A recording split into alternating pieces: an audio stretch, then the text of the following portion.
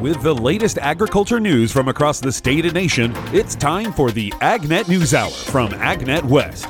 Here's your host, Danielle Leal. Hey everyone, Danielle Leal here, and thanks for getting your agricultural news with me today. The demand for cut flowers is no longer just a seasonal passage.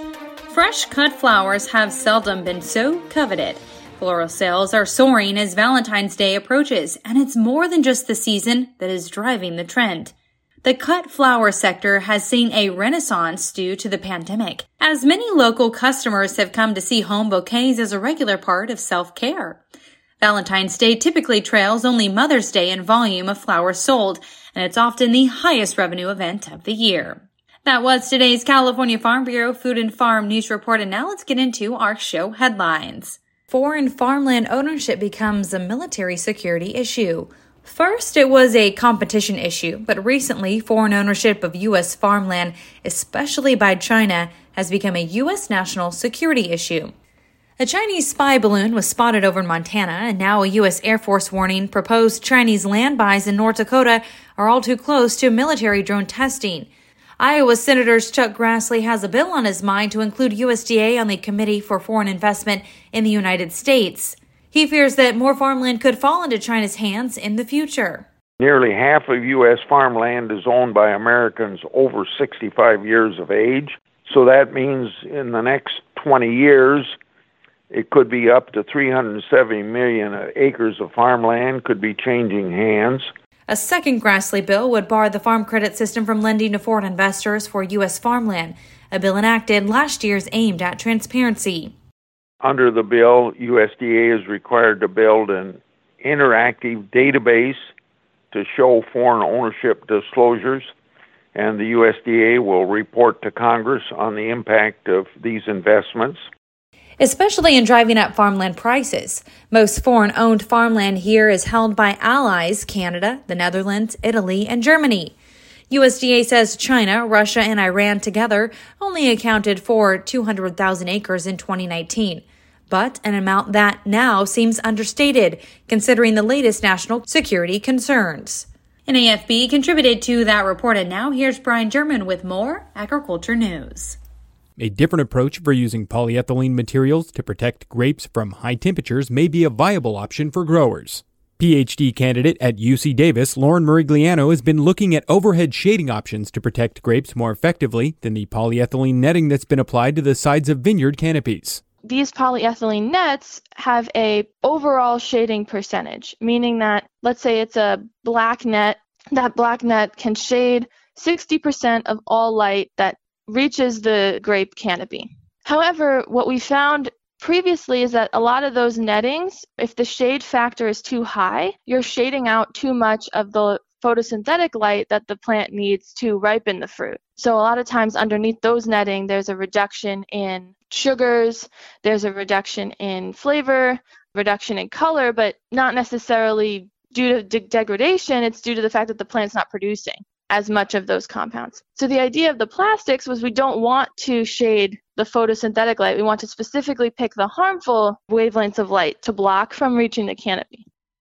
UC Agriculture and Natural Resources is hosting an irrigation and nutrient management meeting in a few weeks in Salinas. The event will take place on Tuesday, February 21st at the Monterey County Cooperative Extension Office beginning at 8 in the morning. Irrigation advisor Michael Kahn will begin the meeting with a presentation going over pressure regulation, system design, and scheduling a drip irrigation system.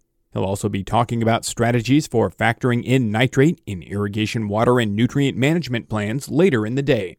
Other topics of discussion will include practices for improving soil health and its broader impacts, along with basics of pumps, pump tests, and variable frequency drives. There will also be several presentations covering aspects of Ag Order 4.0, followed by a grower panel on experiences with irrigation and nutrient management improvements. More information on the meetings available on the upcoming events page at agnetwest.com. I'm Brian German for AgNet West Radio Network. You're listening to AgNet News Hour by AgNet West. I'm your host, Danielle Leal. We'll be right back in just a moment with more agriculture news.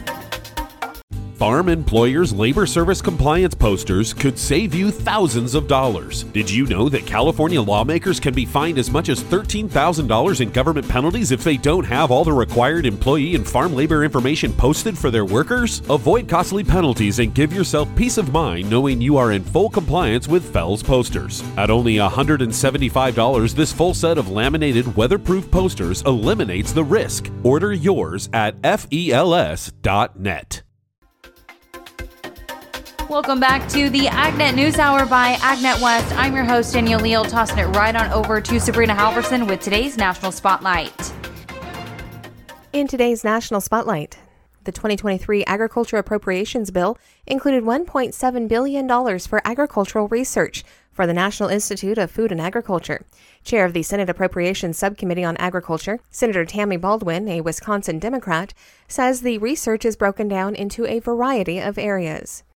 In other news, I was at the Cattle Industry Convention and NCBA trade show last week. I learned about cattle parasite control. Here's that conversation with Dr. Thatcher Winslow, beef cattle technical consultant with Elanco. We are here at the NCBA convention, and you are telling people about parasite control. So tell me a little bit about what you are talking to people about today at the booth. Sabrina, thanks. Parasite control is important now as it ever has been, because as we look at over the decades, we're starting to see resistance to our dewormers, our anthelmintics, and so how to treat parasites, they've always been of economic significance, but how to treat them is a very important thing. So what are you suggesting now for treatment? Well, the first thing we look at is what parasites to be concerned about, because if you look at the label of most dewormers, there would be 20, 30 species and stages of parasites listed, but there's really a top 5 for me. And when I consider what makes a parasite significant, it's a combination of how common is it and how pathogenic or how much damage it can do. And so when we look at the most common parasite in beef cattle, it's Ostratasia, and actually it's also the most damaging. It has the most economic impact, and so it owns that space all by itself. When we look at parasites like Haemonchus and lungworms, they're pretty pathogenic. They do a lot of damage, but we see a lot less of them. And when we look at Couperia and Esophagostomum, they're a lot more common, but they're compared to the other parasites, they're nowhere near as pathogenic. So we focus a lot of what we do around Ostratasia. That being said, we can do even more instead of assuming by knowing what parasites are there. And the way that we know that is to do, traditionally fecal egg counts are what we do to evaluate parasites, but the problem with fecal egg counts is that we don't know what species they are. So we don't know whether we've got a problem parasite or not.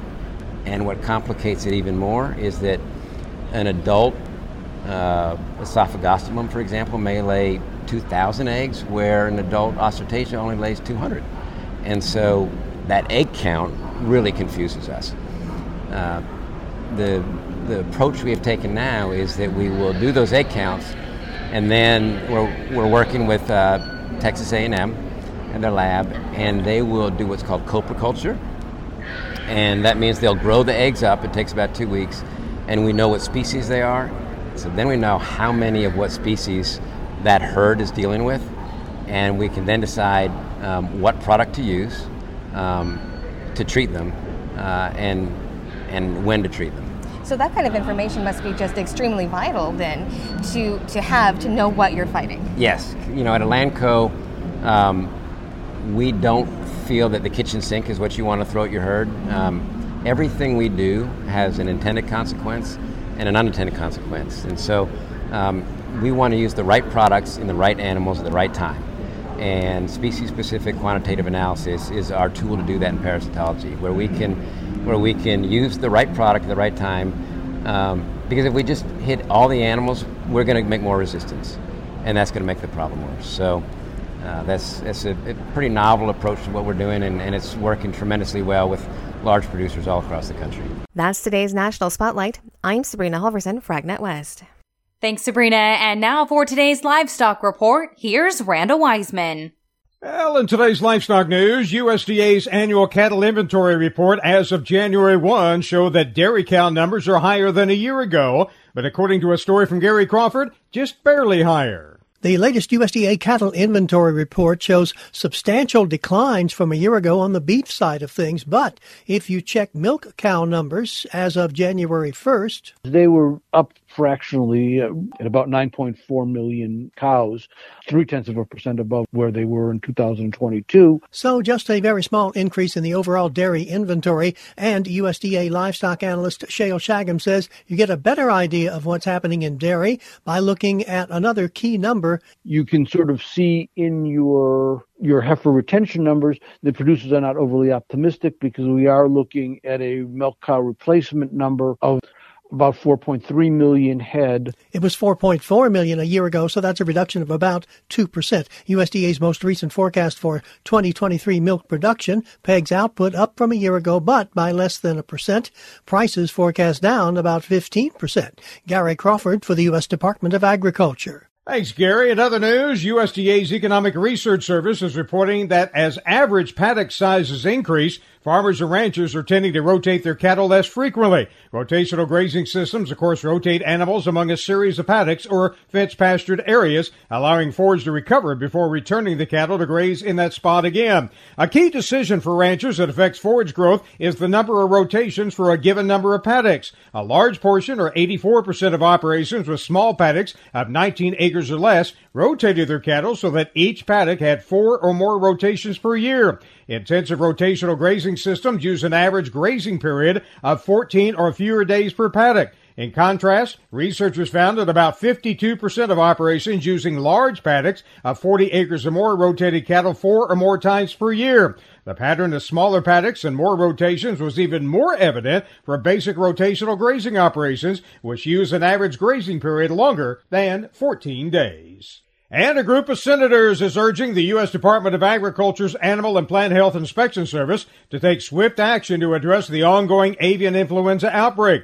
The lawmakers asked Ag Secretary Tom Vilsack to quickly use funds provided by Congress in the fiscal year 2023 Agriculture Appropriations Bill. Led by Senator Tammy Baldwin of Wisconsin, the lawmakers said it is imperative the agency quickly deploy additional resources and work with the states in improving biosecurity measures within the avian supply chain. That includes the disinfection of sites and the testing of quarantining of affected flocks. As of January 31st this year, APHIS confirmed avian flu had been found in 745 flocks in 47 states and had affected over 58 million birds. In this fiscal year Omnibus Appropriations Act, Congress did provide an increase in annual funding to address the avian influenza outbreak. I'm Randall Weisman. This is the AgNet News Hour by AgNet West. I'm your host, Danielle Leal. We'll be back in just a moment with more of the day's national headlines and local reports when we return.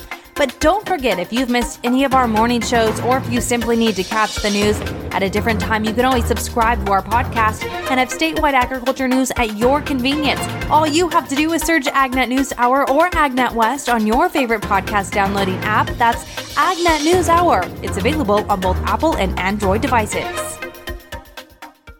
Over the years, you've brought opioids into your home. They helped when you were in pain, and you held on to them just in case. But holding on to opioids puts your family at risk. Learn more at www.fda.gov/drug disposal.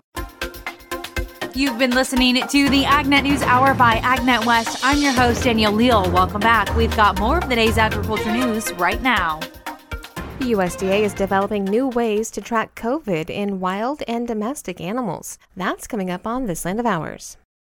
Scientists with USDA's Agricultural Research Service are developing new tests to identify and track the COVID virus in wild and domestic animals. Funded by the American Rescue Plan, USDA's Animal and Plant Health Inspection Service is implementing $300 million to conduct monitoring and surveillance of susceptible animals for the COVID virus. Through the initiative, ARS, in partnership with APHIS, is conducting 5 research projects to improve its understanding of the virus and to help APHIS accomplish its goal of building an early warning system to potentially prevent or limit the next zoonotic disease outbreak or global pandemic. 2 of the projects call for developing easy-to-use field tests to quickly identify COVID infection in wildlife and domestic animals. Currently, all official testing of animals for COVID requires sending samples to certified laboratories and can take a week or more to provide answers.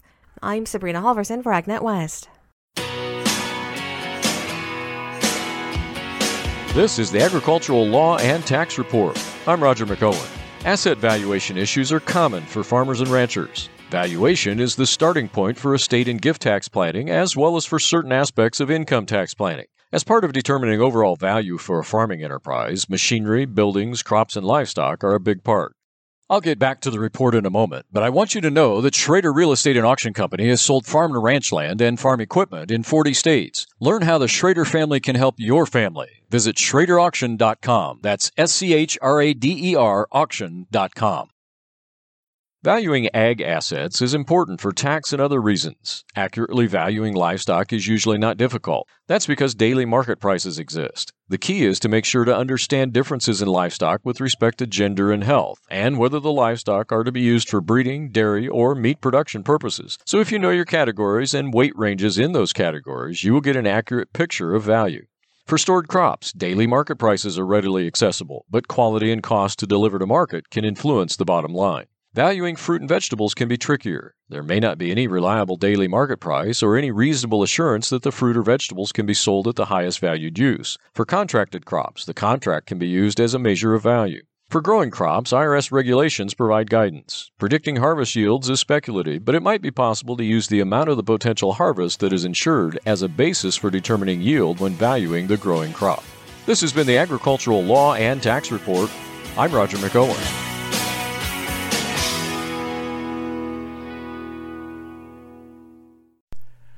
Well, of interest to grain producers in the monthly USDA supply-demand update, besides, of course, U.S. and world production estimates, average cash prices. The average corn price was left unchanged, $6.70. Cash soybean prices, though, increased a dime to $14.30. Soybean meal prices jumped $25 per ton to $450. That would be of particular interest to livestock producers and future feed costs. Soy oil cash prices were left unchanged, by the way.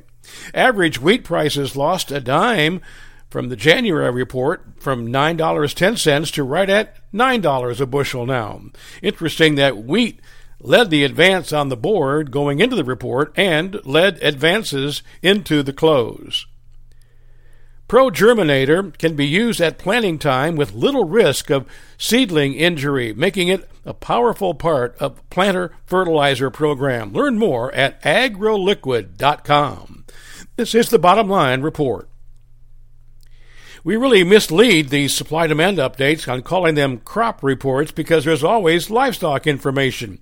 USDA raised first quarter beef production by 140 million pounds, and average cash hog prices jumped $3.23 now to $75.45. I'm Mark Oppold, wishing you a profitable day.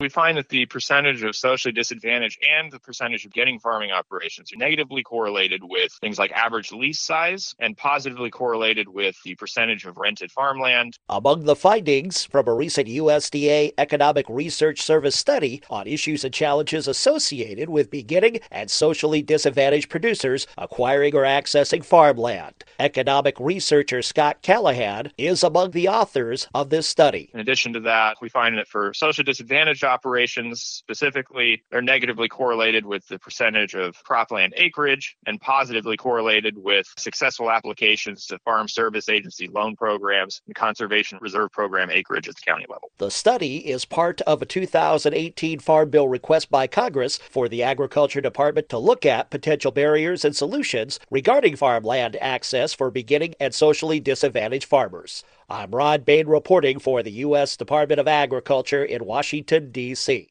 Stephanie Zelenko, AgroLiquid National Agronomist, explains what growers can expect from Crop Nutrition Week. Growers that participate in Crop Nutrition Week can expect to see or hear about a virtual experience where we can educate growers about the different aspects of crop nutrition. And so we know that crop nutrition is just a small piece of a grower's overall operation, and they don't necessarily think about fertilizer every day. So it's our hopes with this event to provide some information on a number of different topics basics that will help them improve their operation. Zelenko says each day will cover a different topic. Starting from the basics of a soil test, trying to figure out what those limiting factors are, and a number of different tips that they can do to address those limiting factors to improve their crop operation. And then from there, we'll take it a step further and tie in the economic side. So looking at data to help make good decisions and then build that into a economic-based crop nutrition program, and then anything else that they can come up with in season. So there's a lot of different options when you're planning a fertility program to leave room for some changes that may come up during that growing season. Crop Nutrition Week is a virtual event that allows growers flexibility on when to join the conversation. Crop Nutrition Week is completely virtual, so you can register for this event. It is free. Just go to the website, which is cropnutritionweek.com, and all of the content will be delivered directly to the inboxes throughout the week.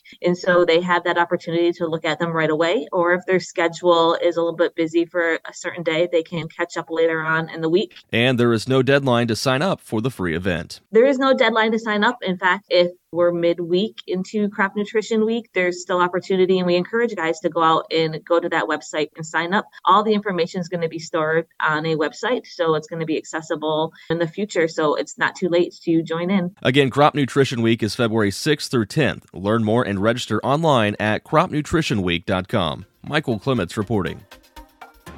This is the AgNet News Hour by AgNet West. I'm your host, Danielle Leal. We'll be back in just a moment with more of the day's national headlines and local reports when we return.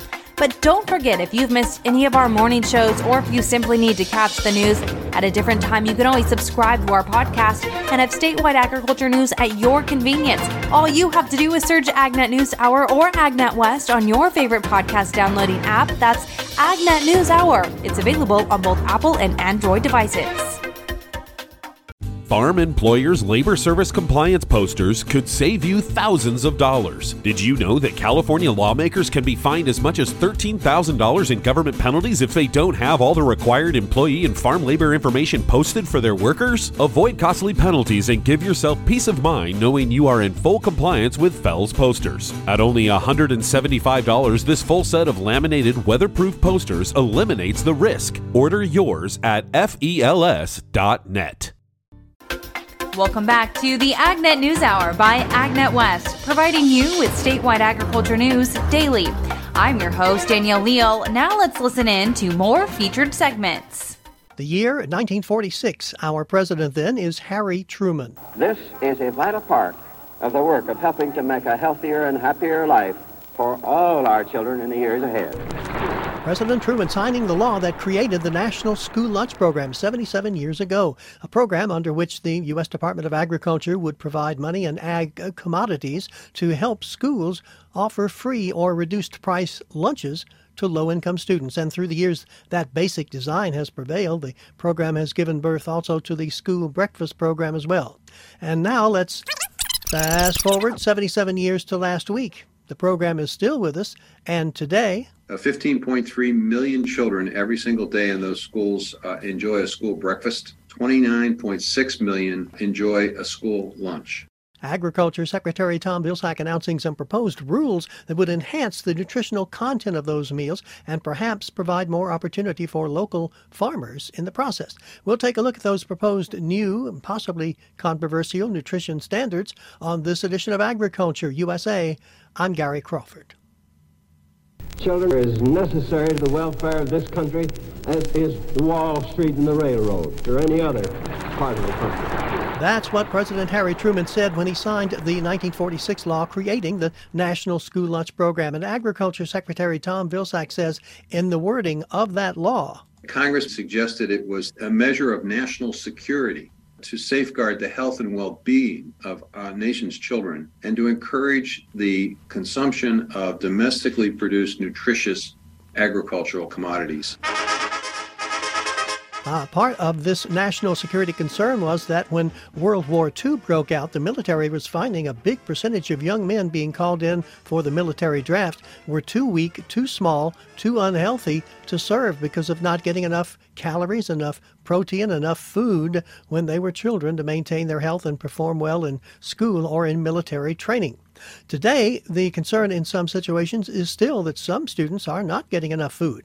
But in the last few years, the concern has shifted a bit to worries that kids are getting too many calories, too much sugar, too much fat, and that's causing some major health problems, including an epidemic of obesity. Also, doctors are reporting diabetes showing up in more and more children and adolescents, and the military is reporting a big percentage of people coming in to volunteer are being rejected because of obesity and other nutrition-related conditions. And so Tom Vilsack says, this is a national security imperative. It's a healthcare imperative for our children.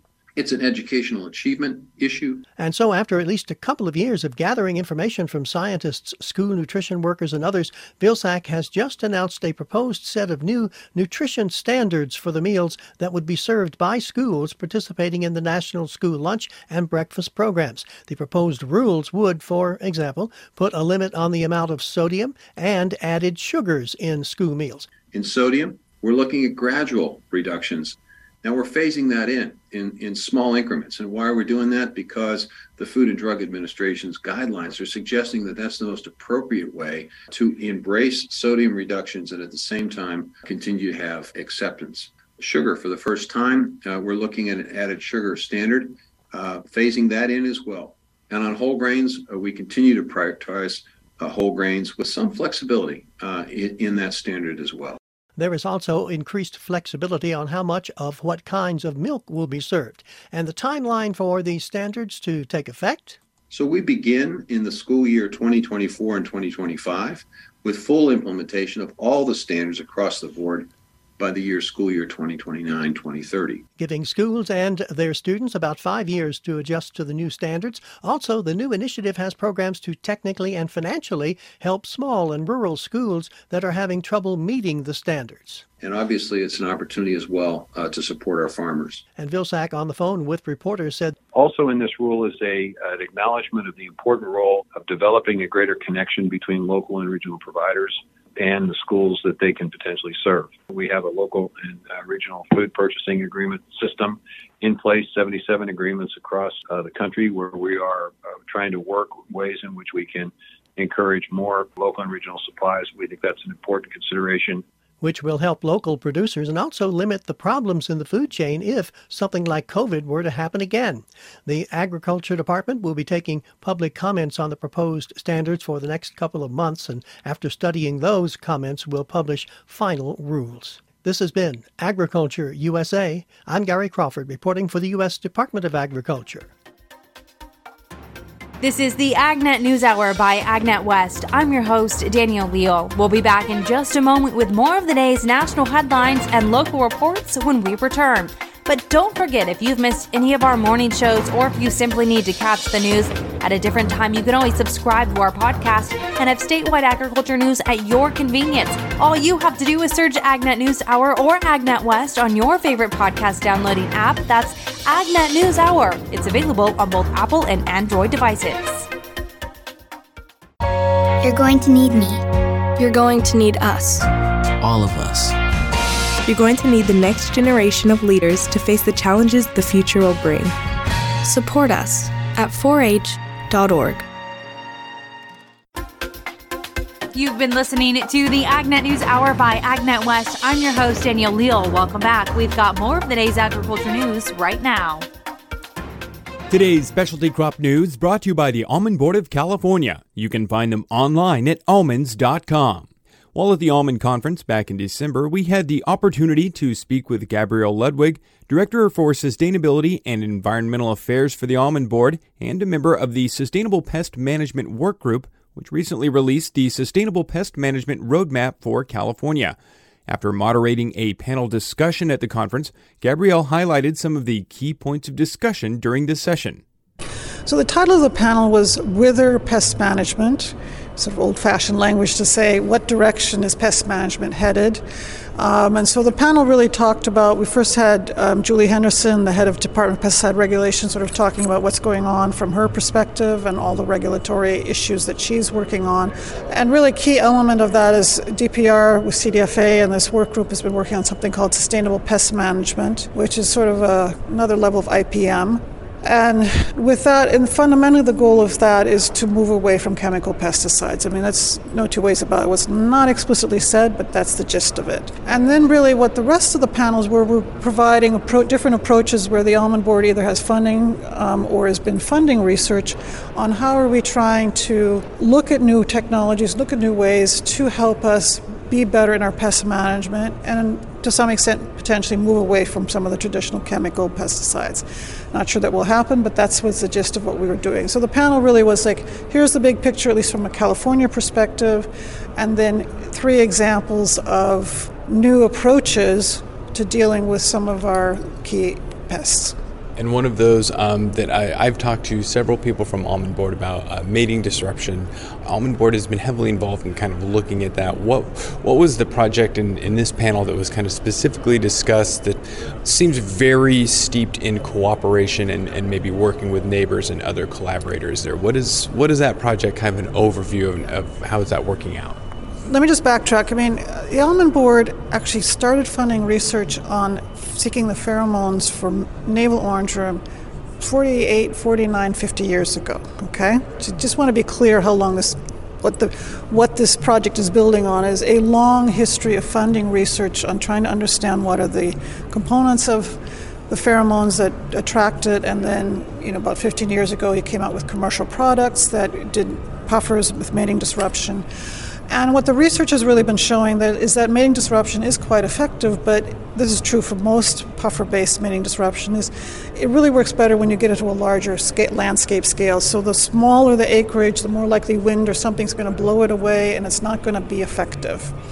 So what this project is trying to do, and this is a California Department of Pesticide Regulation funded project, is saying, can we use, again, new technology? So can we have a mapping tool that growers could sign into and say, hey, I'm already doing mating disruption, but I'm not sure if my neighbors around me are or not. Or I have a bunch of small blocks where it just is not cost effective to do it. And if I could find neighbors around me that would be interested in also doing it, we could collectively, or in that combination, actually get to an effective use of navel orange worm mating disruption. So the whole idea here is having built this tool, it's been piloted for the first year in one region in Stanislaus County. The tool is now available to any grower to sign up it, and there's really 2 elements to that tool. One is if you are using mating disruption but would like to see it in a larger area around you, put in that you are, or if you're not and are interested in doing it, then put in that you're interested in it, and then the tool will notify you of, okay, here are opportunities, is there anybody else around you who's interested? So you could maybe talk to your neighbors and say, okay, can we work on this together? It's not just for almonds, it's for almonds, walnuts, and pistachios, since we all know that navel orange worm likes all 3 of those crops. And another project that was discussed here involving more than one nut crop was looking at something to address leaf-footed bugs. And it seems like more and more that collaborative approach with other nut growers seems to be the way of things to address a multitude of pests. Yeah, I mean, for the leaf-footed bug, it lives in a whole bunch of different areas. It also lives and so that's actually a different area of research is needing to really get a better understanding is where is this leaf-footed bug and where is it living. But one of the first tools is actually to have better ability to monitor for it. And so what the Almond Board's been funding, and I was just talking to Bob Curtis for over 7 years, is understanding what are the chemical elements that make up the pheromone that makes females attractive to, or males attractive to the females of leaf-footed bug, so that's how they find each other. So for right now, all we're trying to do is get a better lure. The first element is right now we have no good tools to detect the leaf-footed bug before they're in the orchard. You see the damage is probably most commonly you're like, oh, they're there. So can we get up to a system where you can monitor for it and be more timely in pesticide sprays because you know it? And then the other element that will be helpful with is that hopefully you'll start being able to see more on a landscape level where this insect is if we have a wider network of these traps that will help with that. But that's still down in the future. So where we are right now is chemists have extracted and figured out the key elements that are attractive and that do work. And now really needs to be about refining it, seeing if it can be made cheaper, and then moving it into the commercial space. And just lastly here, kind of the point of the whole panel is these things are constantly evolving. There's constant adaptation, and that's part of what Almond Board has strategically been about, is looking ahead and trying to get ahead of what might be on the horizon there. Correct. I mean, really all three panelists on the research side were talking about, bringing in new technologies or new kinds of pesticides, in the case of the fungicides, bringing in modeling and moving it into the more technology world. So really trying to figure out how can we bring new technology to bear, whether it's on the chemical side or on the, I'll call it the mapping or communications or sensors in the field that then can use your data to better, more precisely model where something might be happening or not. I mean, that was really what we were talking about today. Thanks, Brian, and stay tuned as we'll have more of the day's agriculture news and farm features here on the AgNet News Hour. Don't forget, if you've missed any of our morning shows or if you simply need to catch the news at a different time, you can always subscribe to our podcast and have statewide agriculture news at your convenience. All you have to do is search our name of AgNet West on your favorite podcast downloading app. That's AgNet West. It's available on both Apple and Android devices. Farm Employers Labor Service Compliance posters could save you thousands of dollars. Did you know that California lawmakers can be fined as much as $13,000 in government penalties if they don't have all the required employee and farm labor information posted for their workers? Avoid costly penalties and give yourself peace of mind knowing you are in full compliance with FELS posters. At only $175, this full set of laminated weatherproof posters eliminates the risk. Order yours at FELS.net. You've been listening to the AgNet News Hour by AgNet West. I'm your host, Danielle Leal. Welcome back. We've got more of the day's agriculture news right now. The Ag Subcommittee selection for the 118th Congress. The House Committee on Agriculture has selected its members for the subcommittee chairs and jurisdictions for the 118th Congress. Representative Glenn G.T. Thompson is the chairman of the House Ag Committee, and David Scott of Georgia is the ranking member this session. The subcommittee leads include Ohio's Shontel Brown as the ranking member of the Subcommittee on General Farm Commodities, Risk Management, and Credit, with Representative Austin Scott of Georgia as the chair. California's Doug LaMalfa will chair the Subcommittee on Forestry, with Oregon's Andrea Salinas serving as the top Democrat. Virginia's Abigail Spanberger is the ranking member of the Subcommittee on Conservation, Research, and Biotechnology, with Representative Jim Baird of Indiana as chair. Meanwhile, Connecticut's Johanna Hayes will be the top Democrat on the Subcommittee on Nutrition, Foreign Agriculture, and Horticulture, with Representative Braid Feinstad as the chair. California's Jim Costa will assume the same role on the Subcommittee on Livestock, Dairy, and Poultry, and Tracy Mann of Kansas will accompany. Finally, Dusty Johnson of South Dakota will chair the Subcommittee on Commodity Markets, Digital Assets, and Rural Development, alongside ranking member Yadiro Carvero of Colorado. For a list of the jurisdictions and responsibilities, and also to view a calendar of their upcoming hearings and meetings, visit agriculture.house.gov. And in more agriculture news, Congress heard from the American Farm Bureau Federation earlier this week regarding the updated Waters of the U.S. rule, also known as WOTUS. Michael Clements shares what farmers and ranchers are saying. Missouri Farm Bureau President Garrett Hawkins told Congress Wednesday the updated Waters of the U.S. rule creates uncertainty and unnecessary costs for farmers and ranchers. What we as Farm Bureau had the chance to share with the House Transportation and Infrastructure Subcommittee is that the only thing certain under the new Biden rule is uncertainty. Truly, as a farmer, there is no way to take the rule text as it's been presented and published and determine whether you have features on your land that are jurisdictional or not. And that uncertainty is what we have dealt with for decades and what we need to correct in the long term. Hawkins says the uncertainty created by the rule, which was released late last year, impacts the day-to-day operations for farmers and ranchers. It's about the potential for being exposed to a permitting process and the cost that's associated with hiring experts and attorneys to walk you through the process. It's the uncertainty of potential compliance costs and the potential levying of civil and or criminal penalties. And ultimately, it's the red tape that impacts you to be able to do what you do on the farm. Hawkins urges farmers and ranchers to stand up against WOTUS. I'd encourage folks to work with their state farm bureaus. This is a team effort, and as I think historically, there has been a broad coalition led by agriculture, but covering the gamut of all industry, who are standing up and saying we all support clean water, but we also need clear rules. And in this case, the Biden rule misses the mark yet again. Learn more at fb.org/WOTUS. Michael Clements, Washington. Bayer and Chemetech partner on commercializing biologicals. Bayer and Chemetech announced a new strategic partnership focused on accelerating the development and commercialization of biological crop protection solutions and biostimulants. As part of a global agreement, both companies will become key partners to advance and establish biological solutions derived from natural sources, including crop protection products that address pests, diseases, and weeds, as well as biostimulants to promote plant growth. Chemetech operates Europe's largest biotechnological innovation hub with 15 years of experience in researching and discovering natural molecules and compounds for agriculture. By leveraging Bayer's product development expertise with Chemetech's proven discovery capabilities, biological product development will be accelerated to build integrative crop management solutions that can scale and develop through Bayer's global infrastructure backbone. This includes field testing, product support, and commercialization.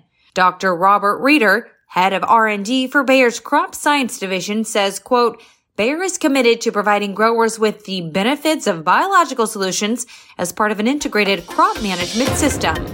And AFP contributed to that report.